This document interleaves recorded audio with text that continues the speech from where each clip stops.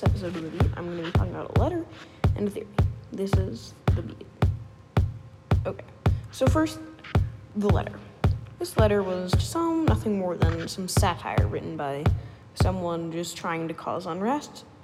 For some, it had some truth, but it probably wasn't real. But for some, this letter was very real to them, and they took it at heart. So, what was this letter? So, this is documenting a secret meeting in the 1990s, where an unknown man called together people who had large stakes in both the music and jailing industry, or prison industry, and asked them to do this one thing that was terrible and a crime.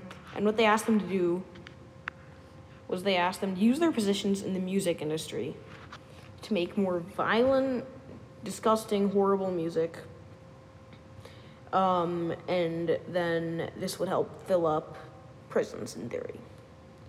And what they're saying is they're saying that this music that would fill up all of the prisons is hip-hop.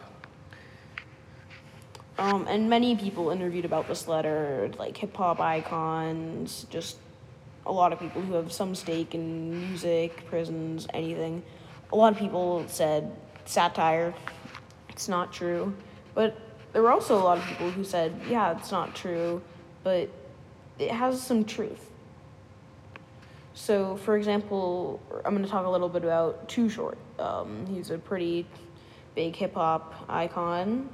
What he would do whenever he released an album that was, per se, dirty or violent, after that he would release, like, a calm album, no curse words, no dirty talk, no violence, and then he would do that.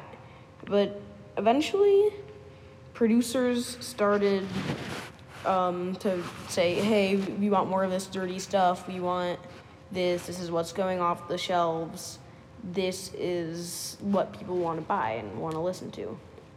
So they would encourage him to just stop making his clean albums, to just only do dirty, and eventually he started doing that. And apparently, his producer had been doing this with a lot of rappers, and when asked about this in a press conference, he just said, I want the rappers to be themselves, I want them to make the music that they want to make, and I don't want to get in the way of what they want to make.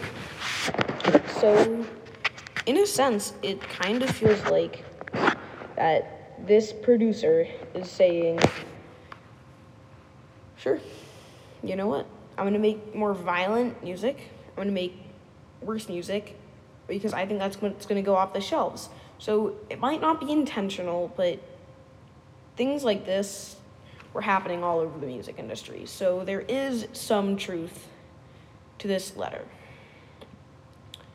And that's all for today's episode. I know it was a little bit shorter, but next episode we're going to be covering a little bit more on this topic, including a special police group just to stop hip-hop. So thanks for listening. This is The Beat.